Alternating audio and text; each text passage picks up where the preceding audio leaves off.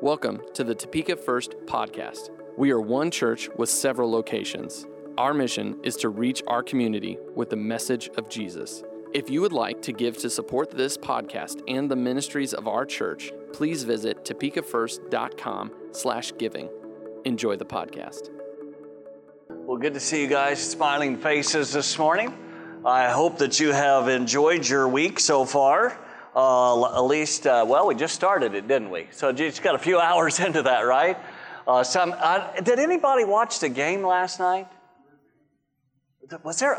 Oh, come on. Was there a game? The Patriots lost. Yay! Oh, sorry. Did I say that? Hey, if you're a Patriots fan, I apologize to you, but hey, I was glad. That's pretty ornery. But anyway, thank the Lord for the good things He's doing. Aside from football, we'll get into more important things in football, right? So this morning we're going to look together, and we're going to start this new. We're going to start out this new year, and this first week of the year, full week, and in prayer. Have you guys ever played on a team that seemed to be unevenly matched? First of all, have you ever watched the Harlem Globetrotters or maybe one of their groups? Has anybody done that? You've watched, some of you has watched them. Those guys are awesome, aren't they? Those guys are skilled, and if you ever watch them, usually they'll come to schools, they'll play the faculty, they may play some of the high school students, they may even play the coaches who are supposed to know what they're doing, right? And when you watch them and you see what they're doing, it's like, yeah, those guys are too skilled to play them. And so they'll come out with their antics and their abilities. They may even pull a trampoline out and do something crazy with that. But most of the time, when those guys are playing with some of the faculty or something, they're usually overmatching them, right? There's no comparison between the two of them. It's not an equal playing field. But if you look back into Scripture, we're going to look back in Matthew chapter 21 this morning. In Jesus' day, He went into the temple of God and He stepped into the courtyard only to be met by a bunch of people who were pushing their goods.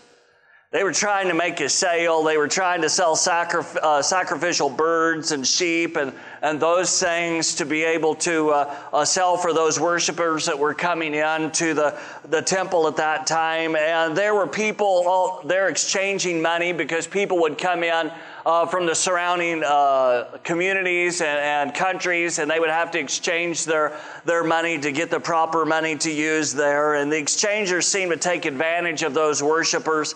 And it was an uneven playing field, so to speak. Not really a playing field, but an uneven praying field. And those who had come in to worship out of town, they're dealing with this price gouging and stuff. And they had a captive audience, so they felt like they could do whatever they wanted to do so that they could have their approved sacrifice for worship, what was supposed to happen under the Mosaic law at the time. So Jesus enters there, and He kicks out the money changers, the birds, animals, throws the tables over, and He was leveling the praying field. Look with me in Matthew chapter 21. It should be on the screen for you, verse 10 there. It says, when Jesus entered Jerusalem, the whole city was stirred and asked, "Who is this?" The crowds answered, "This is Jesus, the prophet from Nazareth in Galilee." Jesus entered the temple courts and drove out all who were buying and selling there. He overturned the tables of the money changers and the benches of those selling doves. "It is written," He said to them, "My house will be called a house of prayer, but you are making it a den of robbers." Then in verse 14, He goes on, and you see what He starts doing. It says the blind the blind and the lame came to Him at the temple, and He healed them. So Jesus wasn't only about correcting those things, but He was there also to minister to people's lives, and that's what He did. In fact, one translation says, "My house will be called a house of prayer for all nations." And Jesus was leveling the playing field for everyone. You have to realize that Jesus came to seek and save the lost. That's everybody, no matter what their ethnic background was. And that's why Jesus, why it says in the scripture in John, he says, God so loved the world that he gave his only begotten Son. The world. That's everybody. Men, women, children. People who are Jewish, are Gentile, are Vietnamese, are American, are Guatemalan. You can fill the blank in. It doesn't matter. He died for all of them. Jesus also leveled the playing field through the cross. We're all alike, Romans tells us. The Apostle Paul wrote it, and he said it very well when he said in Romans chapter 3, verse 22 to 24, it says, righteousness is given through faith in Jesus Christ to all who believe. There is no difference between Jew and Gentile, for all have sinned and fall short of the glory of God. And all are justified freely by His grace through the redemption that came by Christ Jesus. It doesn't mean that everyone will seek that salvation that God provides, but it's available to those who'll put their faith in Him. So for those who think they're better than others in God's sight because of their pedigree, they are absolutely wrong. Right standing with God comes through faith in Christ. And that means that we can come boldly into the presence of God. And this week as we meet in prayer, we're going to take this time as Pastor Steve, our senior pastor, and the board have walked through this and said we're going to take advantage of gathering together and for a couple different times at 6:30 in the morning. Jody mentioned it, 6:30 in the morning or 7 o'clock at night. Just depends on how it works for you. And you may say, well, you know what? I can't make it at 6:30 in the morning. I can't make it at 7 at night. Maybe you can make it during the day. The office hours are open from 8:30 to 4:30 Monday through Thursday, so you can drop in then if you want. And we can open the door and you can pray. So that's fine. Or maybe you can't make it to the church and you want to pray at home. That's fine. But we need to be able to take this time at the beginning of the year to set aside and seek the Lord's face on His direction for our lives as individuals and for our body, the church. The book of Hebrews tells us in Hebrews chapter 4, verse 18, these words. It says, let us then approach God's throne of grace with confidence so that we may receive mercy and find grace to help us in our time of need. We need to follow the plan of God in each and every one of our lives. We need to look to His plan and His desires. And the last thing we want to do is to follow our own plan that leads us nowhere or leads us in the wrong direction. We want to be able to follow His, and we need to let God be God to direct our lives in this new year. So because Jesus has leveled the praying field for us, every one of us can approach God's throne of grace with confidence or with boldness. Some of us are too timid when we ask God for something.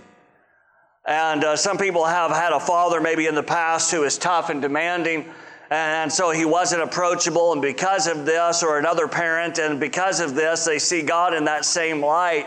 But you need to see God for who He is, and that's why the Scripture shows us who He is. That's why Jesus shows us who He is, and it gives us a better understanding. You need to be able to see Him as a caring Father who loves us and wants to listen to us about our day. And you realize that He wants to listen to you. Really, it can change how you see and how you relate to Him. A child whose parent has a child who has a parent that is kind and uses a caring approach in relating to their kids usually is more likely to have a child who will approach them with confidence. And that's a balancing act for a parent, right? Doesn't mean they don't have boundaries. They still have to have boundaries. But they also have to be able to be approachable. And that child understands that the parent loves them, so if they need something, they can usually go to that parent with certainty that they will at least be heard.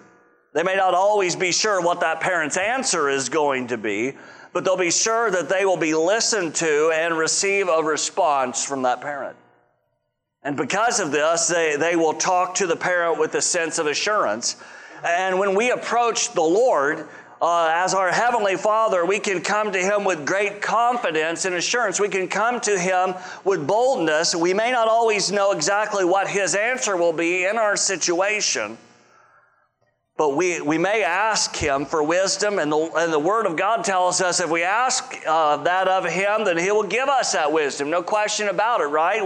We pray according to His will.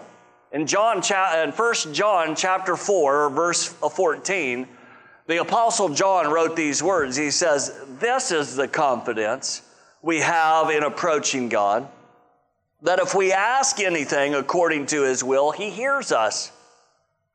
We may ask Him for something else, and if we ask according to His will, He will listen. That's why it's so important for us to stay engaged in the Word of God. You don't even have to have a title in front of your name for God to respond to you, right? Aren't you glad? You don't have to have some title in front of your name. You just need to trust in Him and His Word. Hebrews chapter 14, verse 6 again, it says, "Approach God's throne of grace with confidence." Then the Apostle John says we can have that confidence in asking when we ask according to His will. Here's the thing, don't complicate the matter. I think sometimes we complicate the matter of prayer in our relationship with God. We need to be able to keep it simple, because sometimes people are so concerned about the will of God, they get tripped up on seeking God. Let your prayers be honest and heartfelt to God. Read the Word of God. Know what God's Word says, but don't be tripped up on God's specific will. Know what His Word says. Although we have to be careful, don't ask for something that is vindictive against your neighbor, right? We know that's not God's plan. Don't ask for something that is immoral according to the Word of God, not according to our cultural standpoint, but according to the Word of God. That's one of the problems that we face today. People don't know what God's Word says, or they ignore it and decide to ask for things out of God's plan. So how do we know some of God's plan? It's by talking to Him in prayer, spending that time with Him, and then it's also by guiding yourself with the Word of God. Now, I say that specifically, guiding yourself. That may sound funny to some of you, unusual that I would say guiding yourself and not God guiding us, but sometimes we have to take the initiative to open the Word of God, and you're doing that now in the sense that we've come here together to open the Word of God together and be directed by God's Word, to let God speak to us. But as individuals also, we have to open the Word of God for ourselves, whether it's in the book like that, or if it's on our cell phone, we pull it out, and we can read to see what God is saying in our lives. And that's why it's important to get through the Scripture and be aware of what it's saying to us, because it's God speaking to us. Well, we know that Scripture shows that we can pray for healing. So the Word of God in Mark 16 says to lay hands on the sick. We can also pray for peace. We know we can do that. Philippians 4:7, it tells us the peace of God, which transcends all understanding, will guard your hearts and minds in Christ Jesus. And when we don't know what direction to take, maybe in a business deal or with a family decision, we know we can ask God. James chapter 1 verse 15 says, if any of you lack wisdom, you should ask of God, who gives generously to all without finding fault, and it will be given to you. But sometimes we can become lazy spiritually and just say, God will work it out according to His will, and then people don't pray it through.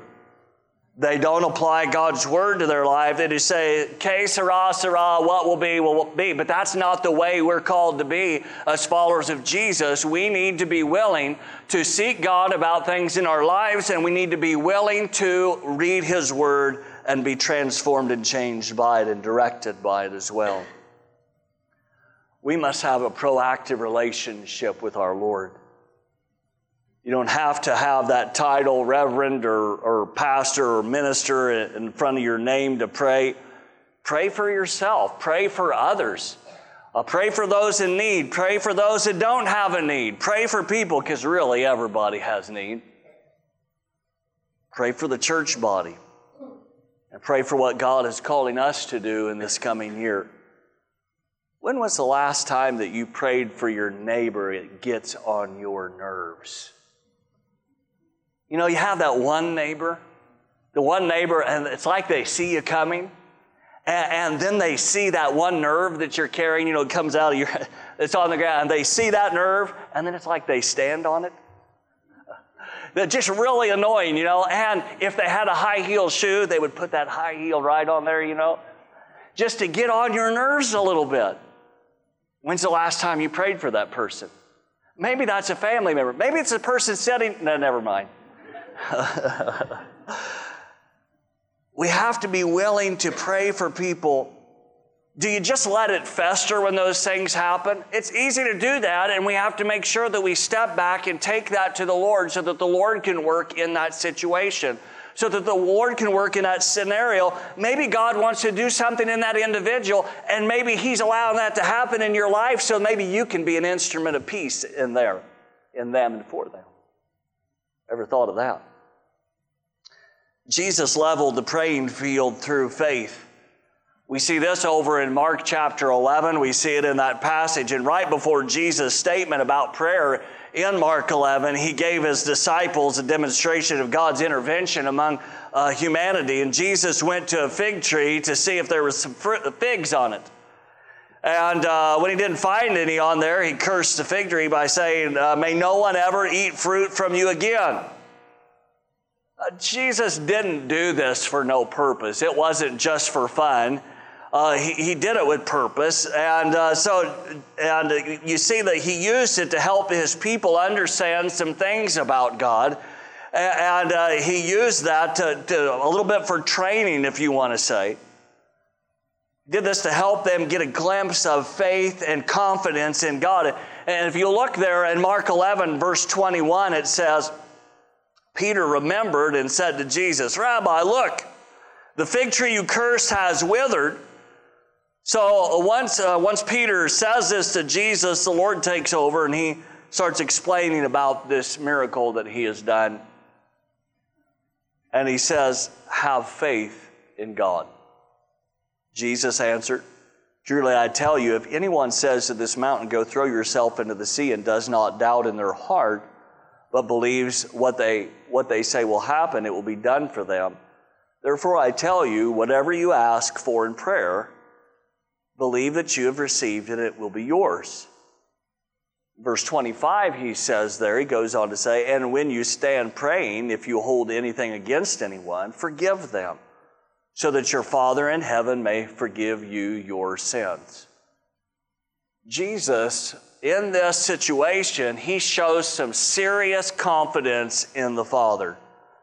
And I know there may be some here that say, well, yeah, Jesus was the Son of God. We understand Him and His ability to do all these things. That's a whole nother world yet. But He limited Himself to become a human being just like you and I.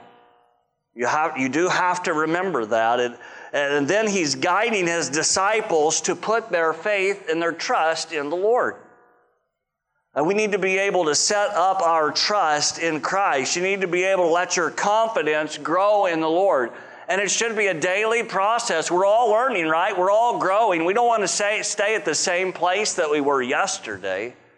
We just don't want to. We need to be moving forward in our faith and in our walk with the Lord. It's really kind of interesting to me how Jesus handles this, and that He demonstrates God's ability to curse the fig tree. And then He talks about having faith when we pray. And then He brings in the issue of forgiving. He brings in this issue of forgiveness. And I guess it goes to show us that we can have all the faith in the world, but without forgiving others, we are totally missing out. There's something that comes to my mind as I think about that. Jesus had 12 disciples, right? He had 12. I'm sure that Judas with them, who is the one who betrayed Him, I'm sure that probably God used him with miracles as well. I don't think he was probably off the side doing nothing. God probably used him as well. But he chose to go his own way. Something we should remember. Jesus not only leveled the playing field through faith, but he leveled the playing field through forgiveness as well. And these need to go together when we pray. Sometimes people try to punish themselves or maybe others because of the things they've done, and so they end up not standing on the promises of forgiveness and Christ's redemption on the cross. Years ago, there was a father and his daughter who were out in the prairie years ago, and they were walking out in the prairie, and off in the distance, they saw a huge prairie fire. It's up in Canada, and as when they saw the fire, they knew they were not going to be able to get out of there before the fire come their way. And you guys have heard like what happens in those, and they can be really fast and dangerous. We've had them here as well, especially in the Southwest.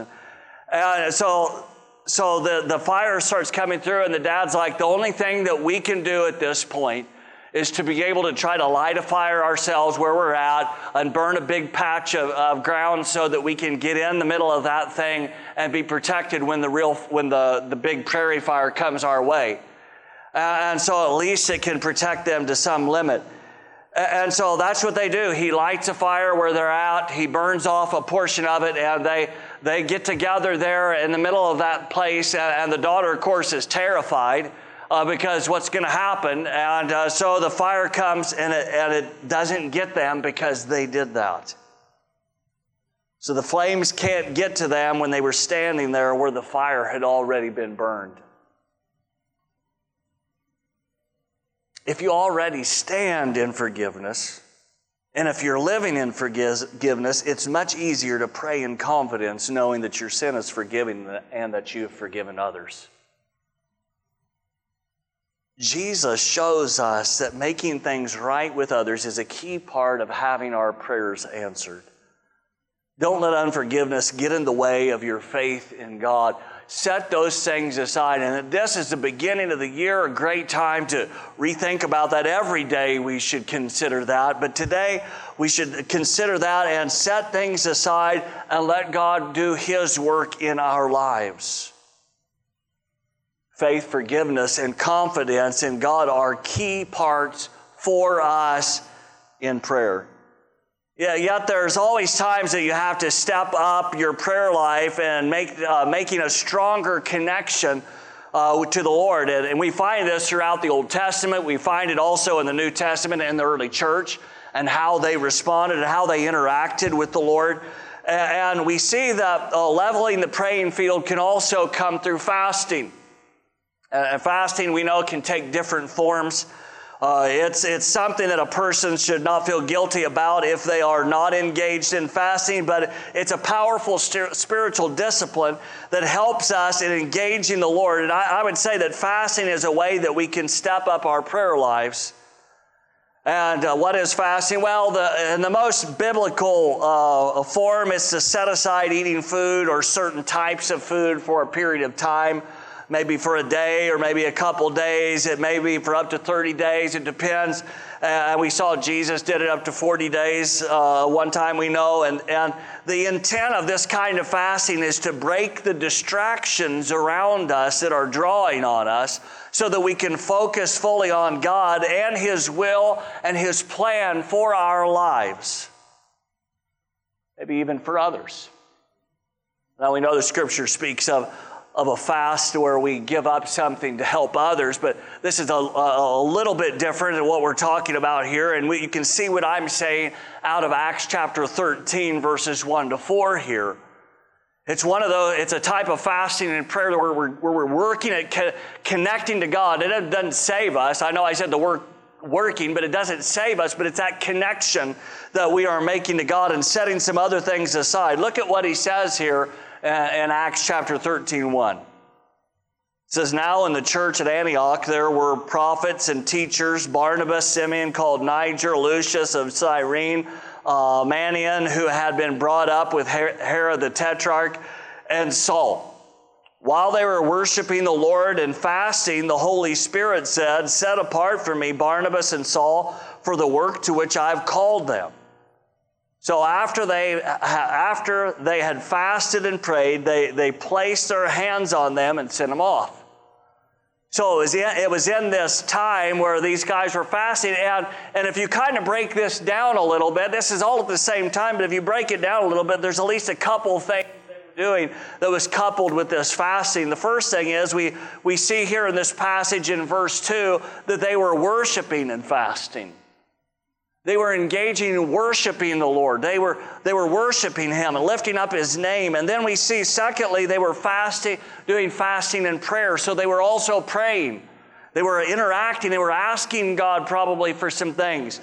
And they were seeking Him, asking Him to work in their lives maybe. We don't know. But here we find that these followers of Jesus were spending time worshiping and fasting. In fact, it was in that context that the Holy Spirit spoke to them in some kind of a prophetic word. They may not have been asking for direction, although it's likely they were seeking God's will. But we don't know because the Scripture doesn't really say that they were worshiping and fasting, spending that time with God. It was about staying connected to God in their crazy, busy lives.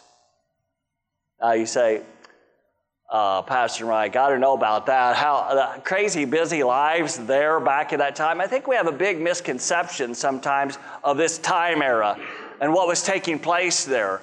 Where were they at? The Scripture says that they were in Antioch. They were in the city. They weren't in the countryside sitting by their little lambs likely. Now, they may have had them there with them, but they did have busy lives. Who's going to go get the wood to cook this afternoon? Who's going to go get the wood to boil the water? Who's going to do this? Who's going to do that? They had stuff they had to do. They were living in a big city at the time, so there were some things they had to do. Sometimes it's so easy for us to look at Scripture and to blow it off saying those times were different. Well, they may be a little different, but people don't change. And so here they are, and they're seeking God's face, and they're asking Him to work in their lives. And once the Lord gave them this prophetic message to send out Barnabas and Saul, they still kept on fasting and praying, it seems, from what Scripture's saying there. By the way, do you notice that Barnabas is listed first here before Saul or Paul? Just a note, it was Barnabas who had taken Saul under his wing to mentor him. And you can see that in the first part of the book of Acts. Just kind of an important note to notice there. And so in verse 3 it says, after they had fasted and prayed, they ended up laying hands on them and sending those guys off. And they worshiped, they fasted, they prayed. And what did they pray? We really don't know. We don't know exactly what they prayed. But you don't have to have formal written prayers to talk to God. You just don't have to. In fact, there are many written prayers in the Bible. Now, it's not bad. That's fine. So they're written prayers. There's nothing wrong with them because we find them in the Scripture. No question about that. And those are good. But your prayer life needs to be simply talking to God. I think if we will just engage Him and interact with Him, maybe we will see those results that He's wanting to provide in our lives.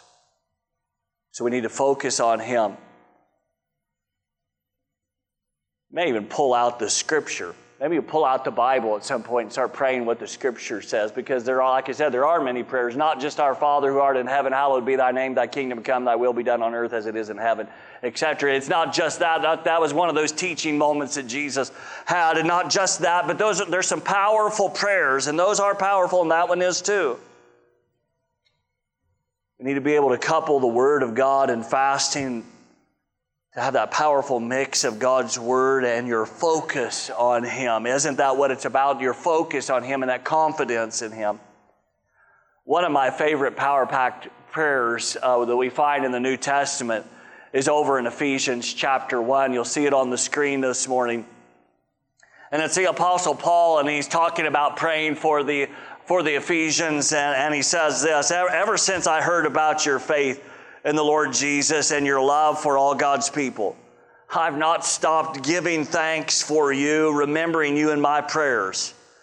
So then he goes on in verse 17 there, and he says, I keep asking that the God of our Lord Jesus Christ, the glorious Father, may give you the spirit of wisdom and revelation so that you may know Him better.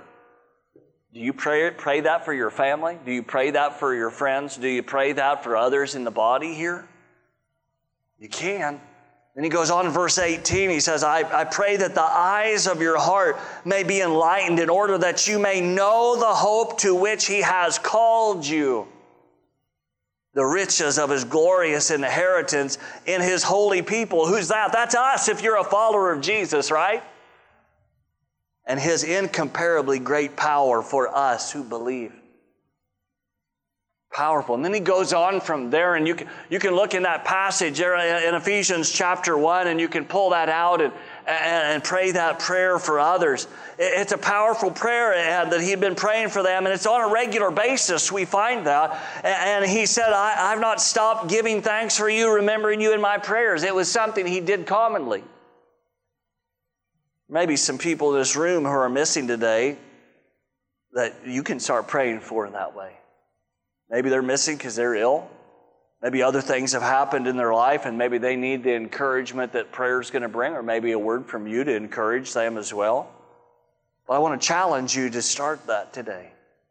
Start looking and praying for those who need God's touch in their lives. And maybe they don't really have a lot of needs, but maybe you should pray that God blesses their lives anyway and expands them and works in them. You start praying for those around you like this, can you imagine what God would do in people's lives, in our community, in our church body as we serve him? This week, every day, we have a couple options. As we said to you, it's going to be 6:30 in the morning, going to be 7 in the evening.